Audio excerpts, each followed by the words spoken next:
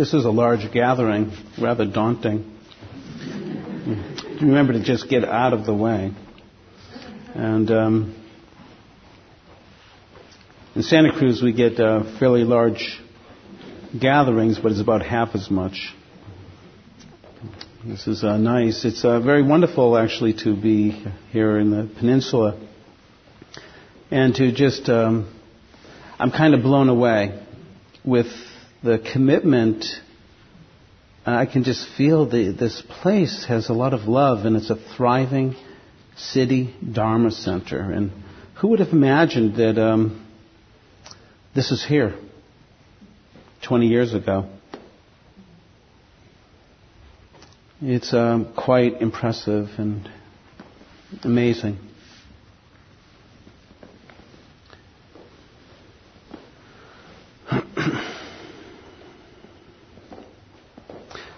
I really like being part of the Dharma community. I feel like walking in here is like coming home. I was reading in Gil's book, and it's a beautiful book that he wrote, the different essays. I actually thought the sitting started at 7, so much for my mindfulness, but I actually was here about 45 minutes early so I could hang out a bit. And also looked at his book, which I think is very well done, which is, I believe, for free distribution on the table. And if some of you have not looked at it, I would recommend. It's a very simple and wonderful primer for teachings of Theravadan Buddhism. I was also touched to read some of the history of IMC, Insight Meditation Center here, and that it was actually started by a friend of mine that I didn't know that he and his wife started at Howard and Ingrid Noodleman. And Howard, it's nice to see his name here and that he's part of this. And Howard actually was a physician. He passed away a number of years ago, and I believe 92 or 93. He was a surgeon at El Camino Hospital. And he actually had heard that I was doing or teaching mindfulness-based stress reduction programs at the Santa Cruz Medical Clinic. And he called me one day and said, "Bob, hi, I'm Howard Noodleman, and I'm a surgeon here at the hospital. And I hear you're doing this work in Santa Cruz, and I'm interested to meet you and maybe start a program at El Camino Hospital in Mountain View." And then went on to say that he was actually dying of a second reoccurrence to melanoma, cancer. And so I went up and met with him and was really taken by his heartfulness, his sincerity, and we became friends. And he helped open the doors for me to teach at El Camino Hospital. I've been teaching the mindfulness-based stress reduction program there since 1993. Well, tonight I just maybe want to talk a little bit. I was thinking about what do I talk about? And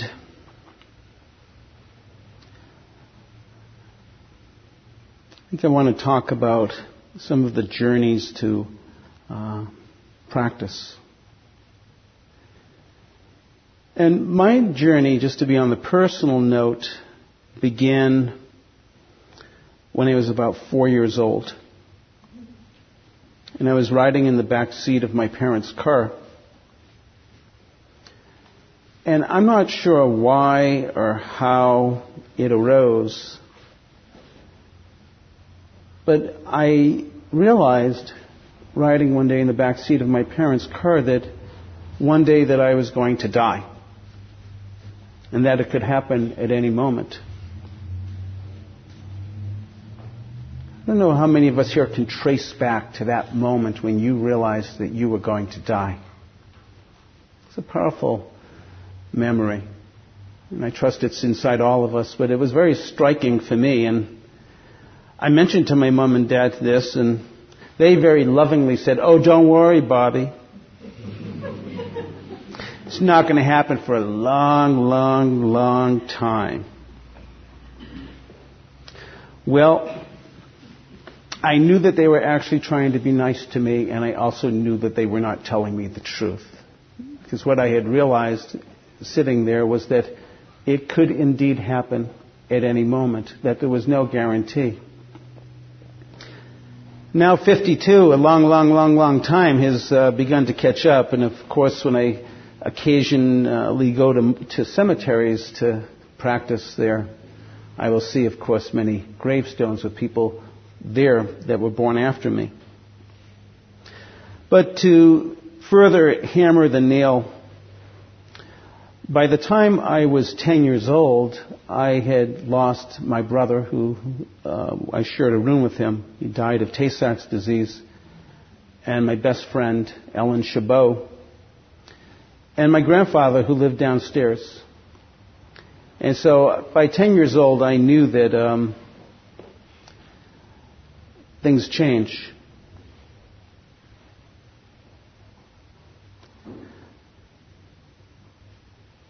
I was a pretty confused and scared kid growing up, trying to figure out what is the meaning of life. And it didn't help growing up in the late 50s or early 60s with the Vietnam War and not knowing whether I was going to get drafted. And the Beatles grew their hair long, and things were happening.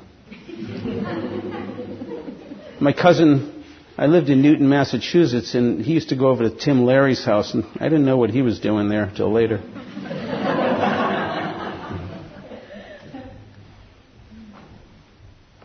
But when I look back on it, and it's interesting, my son, Ben, is just starting high school. Actually, today was his first day for orientation, and Wednesday he starts school. But on Saturday, they had a parent orientation for parents, which I thought was very helpful. And they broke us into small groups, and one of the questions asked of us what was our high school memories. And distinctly what came up for me was fear and confusion.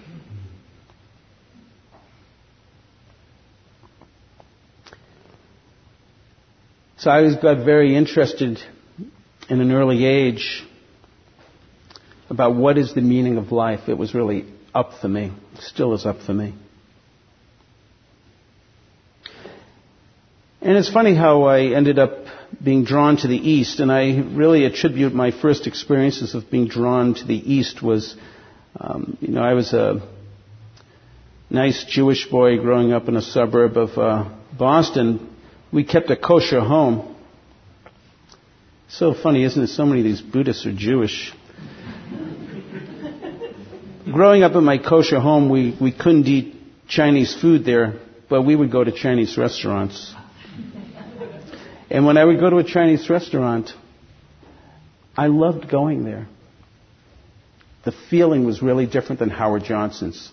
Or like Denny's. That's the equivalent of Denny's, maybe or maybe not. I don't know. The 28 flavors, though, that was pretty novel, the ice cream. But there was a very different feel in a Chinese restaurant. This is a generalization and part in generalizations, but the food was different and interesting, and it smelled good, and there was all this, images of dragons and Buddhas and different things on the walls, and the waiters and waitresses had a certain countenance that was very different feel to me than going to a regular American restaurant. And I really traced maybe my first being drawn to the East was through its foods and through the feeling that was emitted in those restaurants. My first exposure to the teachings of the East was with Lao Tzu and the Tao Te Ching, which I discovered in a small graduate school that I was going to in northeastern Vermont. And I couldn't believe when I began to read the Tao Te Ching, The Way of Life by Lao Tzu, that someone thought about life in that way. Up to that point, I had never been exposed to anything like this, and I couldn't believe that someone thought about life in that way. It resonated so deeply with what I thought about life. I was so excited about this teaching from Lao Tzu and the Tao Te Ching that I began to get very deeply involved in Eastern philosophy and psychology. Studying Buddhism and Hinduism, Taoism, Zen. Beginning to learn meditation in the middle 70s.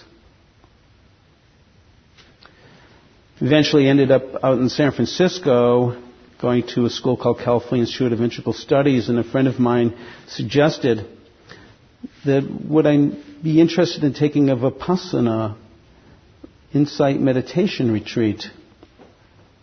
And she was a good friend, and I really trusted her heart and wisdom. And I was already practicing some mindfulness, but never in a very formal sense. And so I said, yeah, I'm going to go. And I went off on, I believe it was either an 8 or 10 day retreat. And I felt like once having gone through that retreat, it was with Dr. Rina Sarkar. Some of you may know her. She's a Vipassana teacher in San Francisco, Burmese Vipassana teacher. And felt like that I experienced during that retreat permanent neurological brain damage, and I've never been the same ever since, and I am so grateful for it. It was in this retreat that I discovered some of... I was also a psychology student at the time, and some of the psychological aspects within the Buddha's teachings. And one of the teachings that was perhaps the most revolutionary for me was this practice that when uncomfortable states of mind, emotions would arise, such as anger, or lust, or sadness, fear, whatever it was, I was instructed to just simply acknowledge that it was there. I had spent my life prior to that trying to analyze it, suppress it, push it away, unacknowledge it, and this notion of actually beginning to turn in and acknowledge what it is that's being felt was revolutionary to me. And it still is, even after all these years, the practice of acknowledging things as they are. And began to notice that as I put my energy into acknowledging what's there, that actually my anger or sadness, lust, fear, whatever it was, actually began to somewhat dissipate.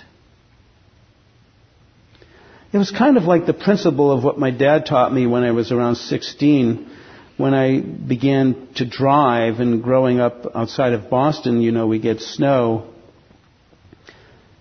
And occasionally driving in the snow, you can get into a skid. And the first impulse when driving, particularly for me as a new driver, when I got into a skid, was to turn away from the skid. I didn't want to get close to that skid, and yet I discovered that the more that I turned away from it, the more that I just lost control and kept on skidding out. I was telling my dad about this one day, and he said, you know, Bob, if you want to get out of that skid, you've got to turn into it. And that seemed crazy to me. That seemed counterintuitive. And so I didn't believe him, like teenagers probably are. And so I kept on turning away and began to discover from my own personal experience that it wasn't getting me out of the skid. And so one day I dared to turn into it, and lo and behold, my car began to straighten out. And that was remarkable, that it began to straighten out by turning into the fear. So there's a wonderful parallel times with mindfulness and working with uncomfortable emotions, turning into the feeling. Yet our tendency often is to turn away, to not acknowledge what's there.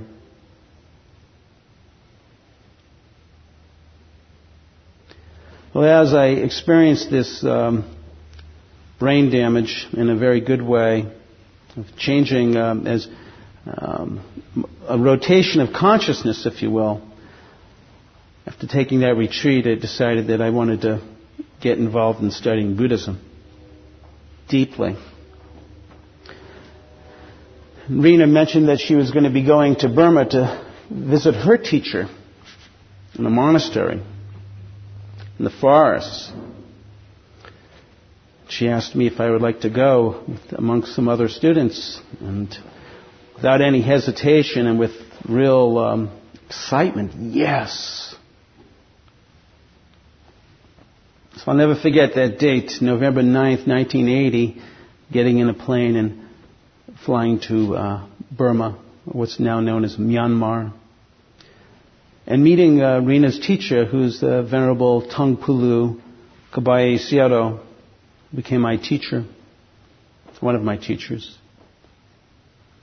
And Taungpulu Sayadaw was a very renowned Buddhist monk. Although not many Westerners know about him, actually Taungpulu Sayadaw is mentioned in Jack Kornfield's book, Living Buddhist Masters. Taungpulu Sayadaw was known for this particular type of meditation practice that's found in the 4 foundations of mindfulness, particularly under the foundation of the body, which is the 32 parts of the body meditation. Not many Westerners have been exposed to the 32 parts of the body meditation. There's other practices that many Westerners have not been exposed to in this particular section. In the mindfulness of the body, there's the practice of the mindfulness of breathing that many of us are familiar with. The practice of being mindful in our postures. The practice of being mindful in activities of day-to-day life, clear comprehension. But then there's 3 other practices that have been taught in the Mahasatipatthana Sutta, the great foundations of mindfulness. And in the body section, there's also the practices of the 32 parts of the body meditation. And the practice of the elements, 4 primary elements, 4 secondary. Lastly, there's a meditation practice on the 9 various decomposing stages of a corpse, ranging from the day of its first death, of the body's death, till eventually it turns into dust. Well, I decided when I went to Burma to meet Taungpulu Sayadaw to ordain as a monk temporarily, and did so in his forest monastery. And there Taungpulu Sayadaw taught us all of these different practices, and though we didn't really get a chance to practice the 9 different decomposing stages of a corpse, but we did actually go to the cemetery quite often in the middle watch of the night from 10 in the evening till 2 in the morning. Taungpulu Sayadaw was a contemporary with Mahasi Sayadaw. Many of you are probably familiar with Mahasi Sayadaw. Mahasi Sayadaw was U Pandita's teacher. Many of you know about U Pandita and Mahasi Sayadaw? Well, Mahasi Sayadaw and Taungpulu Sayadaw were contemporaries. And Mahasi Sayadaw and Taungpulu Sayadaw had the same teacher, which was Mingyur Sayadaw. So Mahasi stayed in the cities and revolutionized meditation in a very large way, where Taungpulu Sayadaw was a forest monk.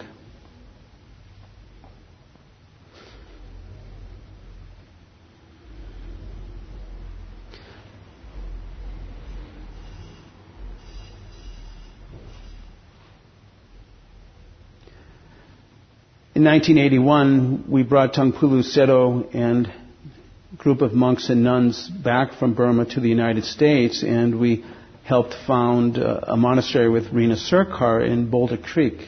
Some of you may not be aware, there's actually the very first Theravadan monastery in this hemisphere is in Boulder Creek, called the Taungpulu Kabaye Monastery.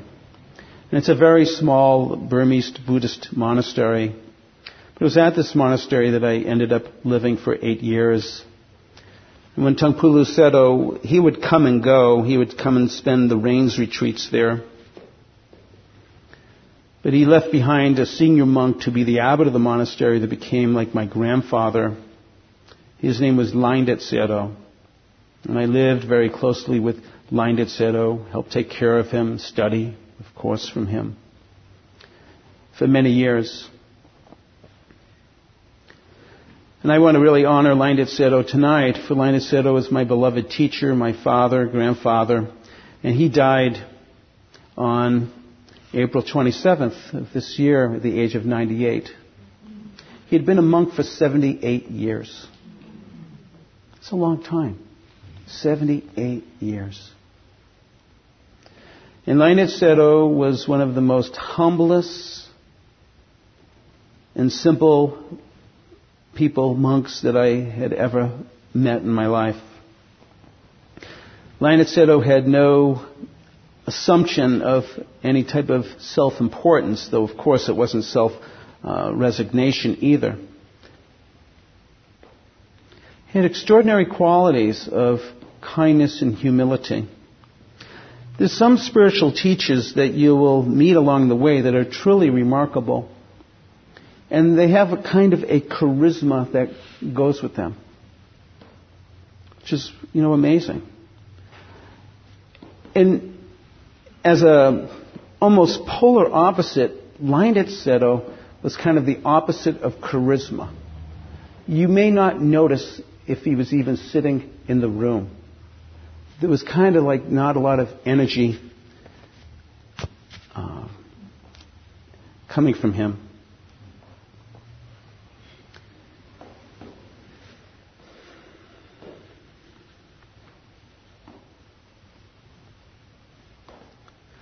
I'd like to offer some teachings from Lionel Seto tonight that I would like to just pass on. And Lionel Seto was also a little bit of a mischievous trickster. In Taungpulu Seto's tradition, many of the monks and nuns practiced ascetic practices called the Dhutanga practices. They're found in the Visuddhimagga, or the path of purification. These practices are about helping to develop contentment. They're not necessarily something to be advertised as, oh, look at what I'm doing, aren't I cool? Some of these practices may seem quite extreme to some of us here in the West. Actually, we would almost say shocking. One of the practices that the Setos kept, the monks kept, was the practices of abstaining from lying down. Taungpulu Seto, who died at the age of 90, is said didn't lie down for 50 years. Now, you could see some of these bamboo cushion chairs they got. It's pretty cush, too. But these practices of the sitting practice are to help one to cultivate the qualities of energy, to be content with what's there. So, one night, I'm not sure how and why or what happened, but I ended up sleeping in Seto's room, Lionel Seto's room this one night. I was a lying down type guy, not a sitting practice. I've done some sitting practice, and it's not so easy. But I was lying down at the time, and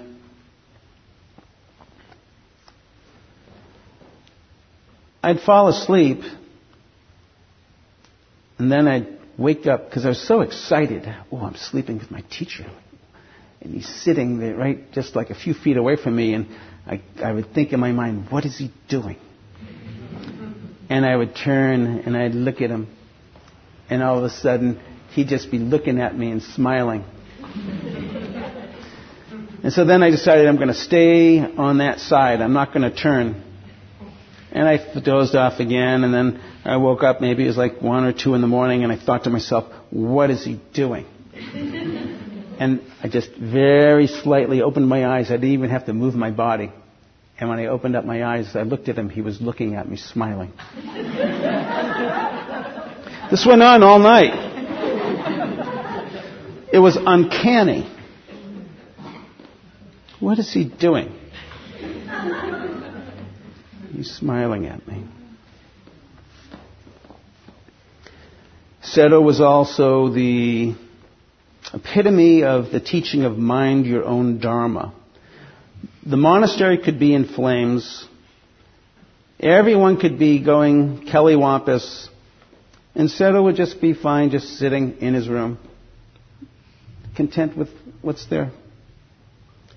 I really received a lot of his teaching of minding one's own dharma. He was really good at that.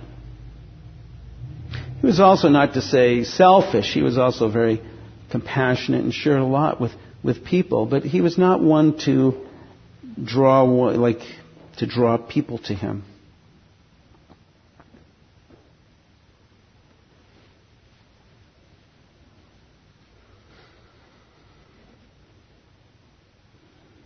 The last time that I saw Sayadaw was a few years ago.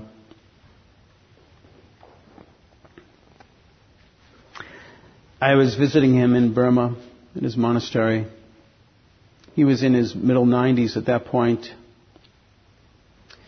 The very last night, our last conversation, I was leaving for home the next day.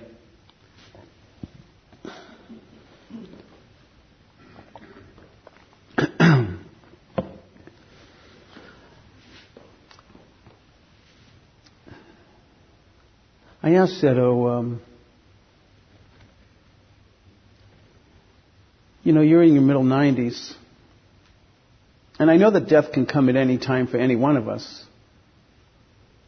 I might not even be here tomorrow. But in your middle 90s, what are you going to do when death comes knocking at your door? What are you going to do?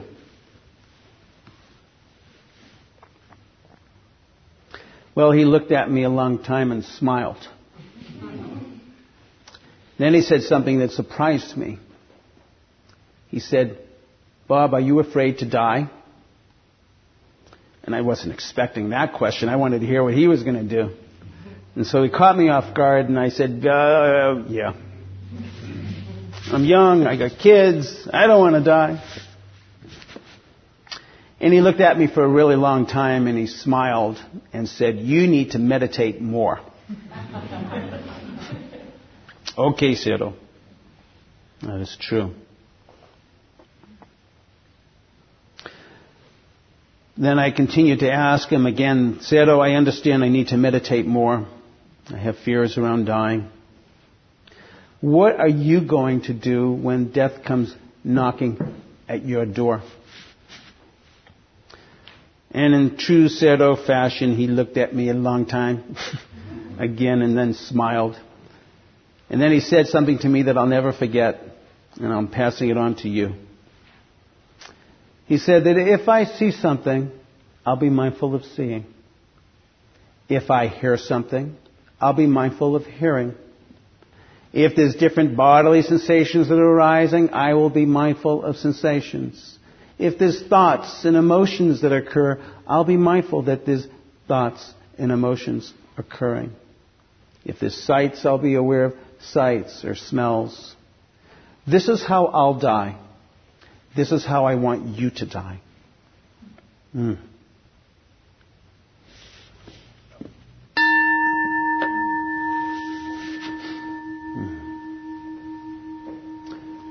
I was blown away with that teaching.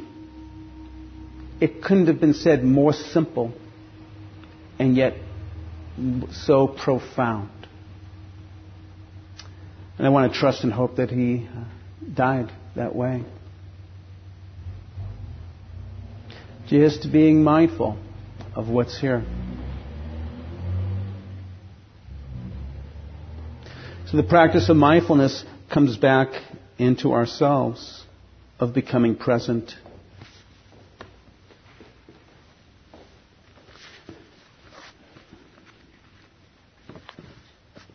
Just want to do a few readings, and I see it's getting close to our time.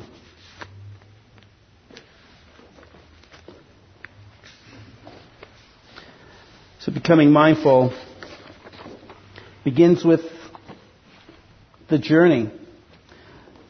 Saraha says that within my body are all the sacred places of the world, and the most profound pilgrimage I can ever make is within my own body. So beginning that pilgrimage of being within our own body. And speaking of the body, I was mentioning earlier the 32 parts of the body meditation. And some of you might be wondering, what are the 32 parts? Did anybody wonder about that? Yeah. I don't know why These 32 parts were picked because there's more than 32 parts in the body. I don't know why it's arranged in the way that it's arranged, as far as why certain parts are next to other parts, and you'll be very interested to know that brain is right next to excrement. Maybe something similar with that. But essentially in the 32 parts of the body, it's broken into 20 solid parts and 12 liquid. And to practice this meditation actually takes 165 days, and we'll begin in groups of 5, with the first 5 head, hair, body, hair, nails, teeth, skin. And you do that 5 days forwards, and then 5 days backwards, and then 5 days forward and backwards, and then go on to the next group. So on it goes in that rotation. Head, hair, body, hair, nails, teeth, skin, skin, teeth, nails, body, hair, head, hair, back and forth. 5 days forward, 5 days backwards, 5 days forwards and backwards. So the 32 parts are head, hair, body, hair, nails, teeth, skin. Next group, flesh, sinews, which are like cartilages, nerves, tendons. So flesh, sinews, bones, bone marrow, and kidneys. That's the next 5. Then the next group of 5, heart, liver, diaphragm, spleen, lungs. Then last of the solid parts, large intestines, small intestines, stomach, feces, brain. The liquid parts, bile, phlegm, pus, blood, sweat, fat. Then tears, grease, saliva, mucus, synovic fluid, and urine. This 32 parts of the body meditation is a very powerful practice. It helps us to get to understand the true nature of this body, of what it is made up of. In a few months, we don't have a date picked yet, but in Santa Cruz, and we'll extend the invitation to you that we're going to actually offer it's actually about 5 months, 5.5 months of a 32 parts of the body meditation class. We'll meet once a week and work with 5 parts forward, 5 parts backwards, 5 parts forward and backwards, move it on.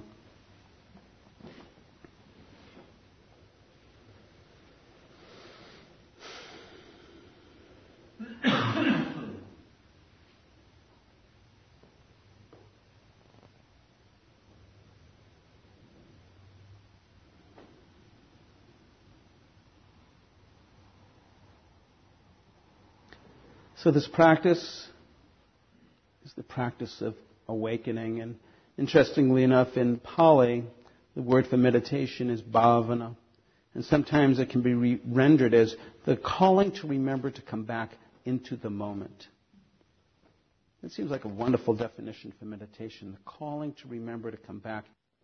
In the year 399, which was a long time ago, St. Augustine wrote that people travel to wonder at the height of the mountains and at the huge waves of the seas and at the long courses of the rivers and at the vast compass of the ocean. People wonder at the circular motion of the stars, and then they walk right past themselves without ever wondering. In the year 399. A lot of things have changed since 399, and then again, some things have not. So I ended up giving an entirely different talk than what I had written, and it's wonderful to just be fluid and feel inspired here tonight.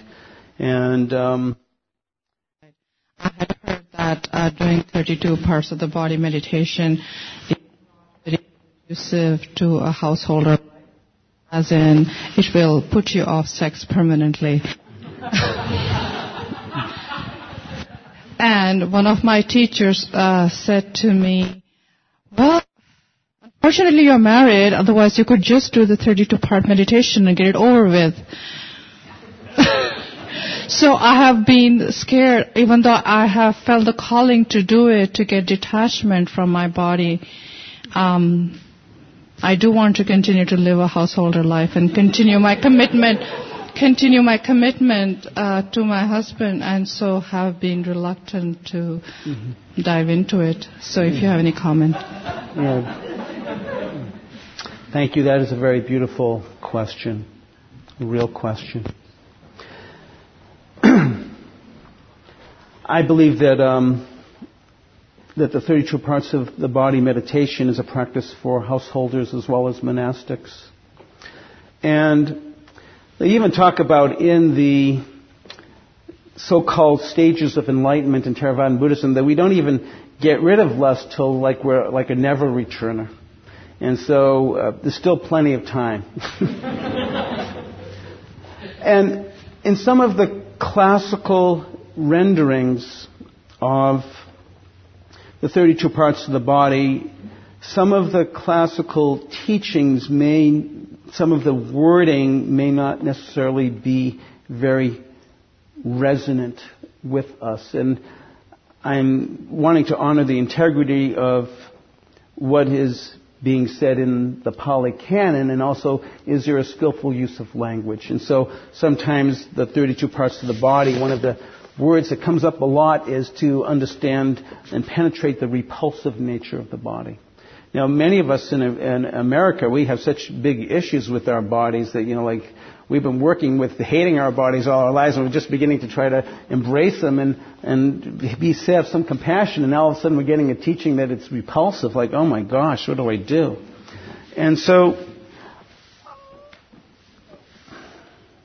my own sense from practicing the 32 parts of the body, that for me, how I translate it, and it may not be the accurate rendering in the Pali, though for any Pali scholars we can put them together and they can discuss it. But my sense of the wording that I like to use is to understand the true nature of the body. And let us, from understanding this true nature of the body, come to our own understanding of our connection to our body and to our relationship with others. So I like using the language, true nature of the body. And, many of us, there's a wonderful saying from the Dubliners by James Joyce about Mr. Duffy. We use this line a lot in our mindfulness-based stress reduction classes. The line goes, and Mr. Duffy happened to live a short distance away from his body. And many of us, live a short distance away from our body, or maybe even a long distance. And so this 32 parts of the body meditation, particularly with MBSR programs, we're doing body scans. We're really inhabiting the body. But the 32 parts of the body is very different than a body scan. It's really going into really beginning to penetrate the true nature of this body. And we begin to see that this body is really made up of these anatomical parts. And as we penetrate even more deeply, we begin to see that these parts are made up of elements, solidity, liquidity, motion, temperature, and ultimately what it's beginning to show us is the three characteristics of existence, of impermanence, dissatisfactoriness, emptiness, or insubstantiality. To penetrate this practice, to see things as they are. So we say in the 32 parts of the body that is a powerful practice to help build concentration. Sometimes it's said that if you don't get enlightened through doing the 32 parts of the body, you'll be reborn as a genius because you're reciting over and over again all these parts. You're getting really deep concentration. Of course, 32 parts of the body tradition is that many people have been healed with various diseases through this practice. But most importantly, this is a practice to penetrate into the three characteristics of existence and the potentialities for deeper awakening. But I think that householders definitely can begin to do this practice. And I think many of you know Richard Shankman, and Richard and I are actually going to be doing a 4-month series at Spirit Rock, one Saturday a month, on the meditation on the body. And one of the days we'll be actually devoting to the 32 parts of the body and to the elements and to the death meditation practices. Any other, please?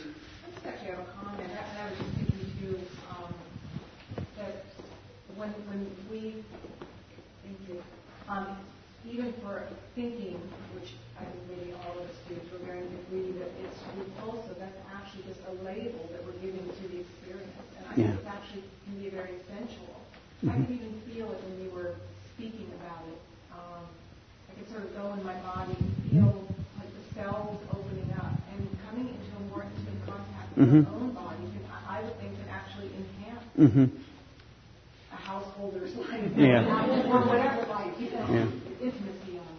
Mm-hmm. So, because we're becoming more intimate, I could just feel the possibility that we're Mm-hmm. intimate with ourselves. Yeah. So that's my comment.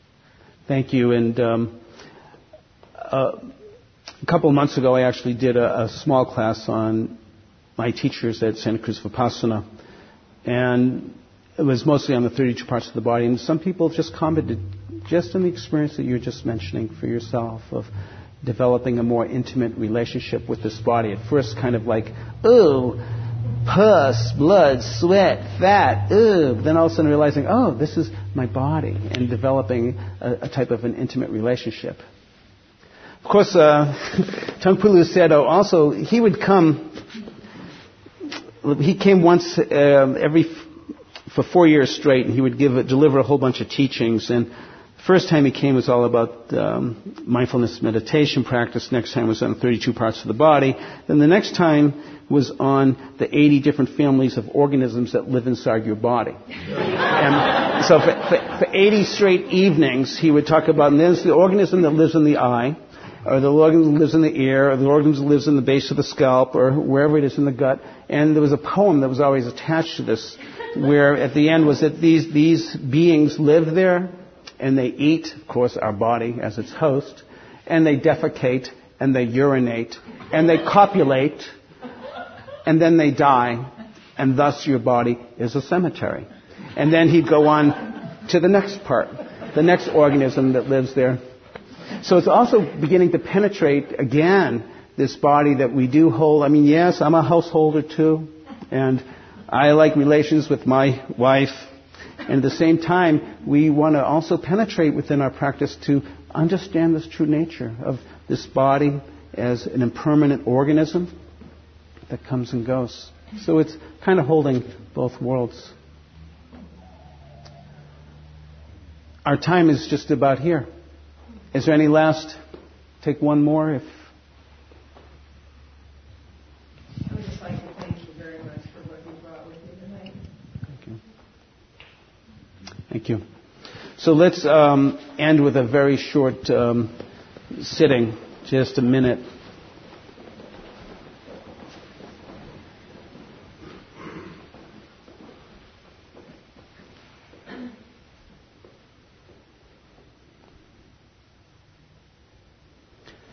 So it's wonderful that we have gathered here tonight. And as I mentioned when we first came, of welcoming ourselves, and that we've all come here to be part of this sacred space. The purification of our mind and our body, of sitting practice, heart practice. So it's within our tradition to let us all share our merits. May we invite all beings in all world systems, wherever they are, to receive the merit that we have gathered here tonight for ourselves. May it be shared with all beings.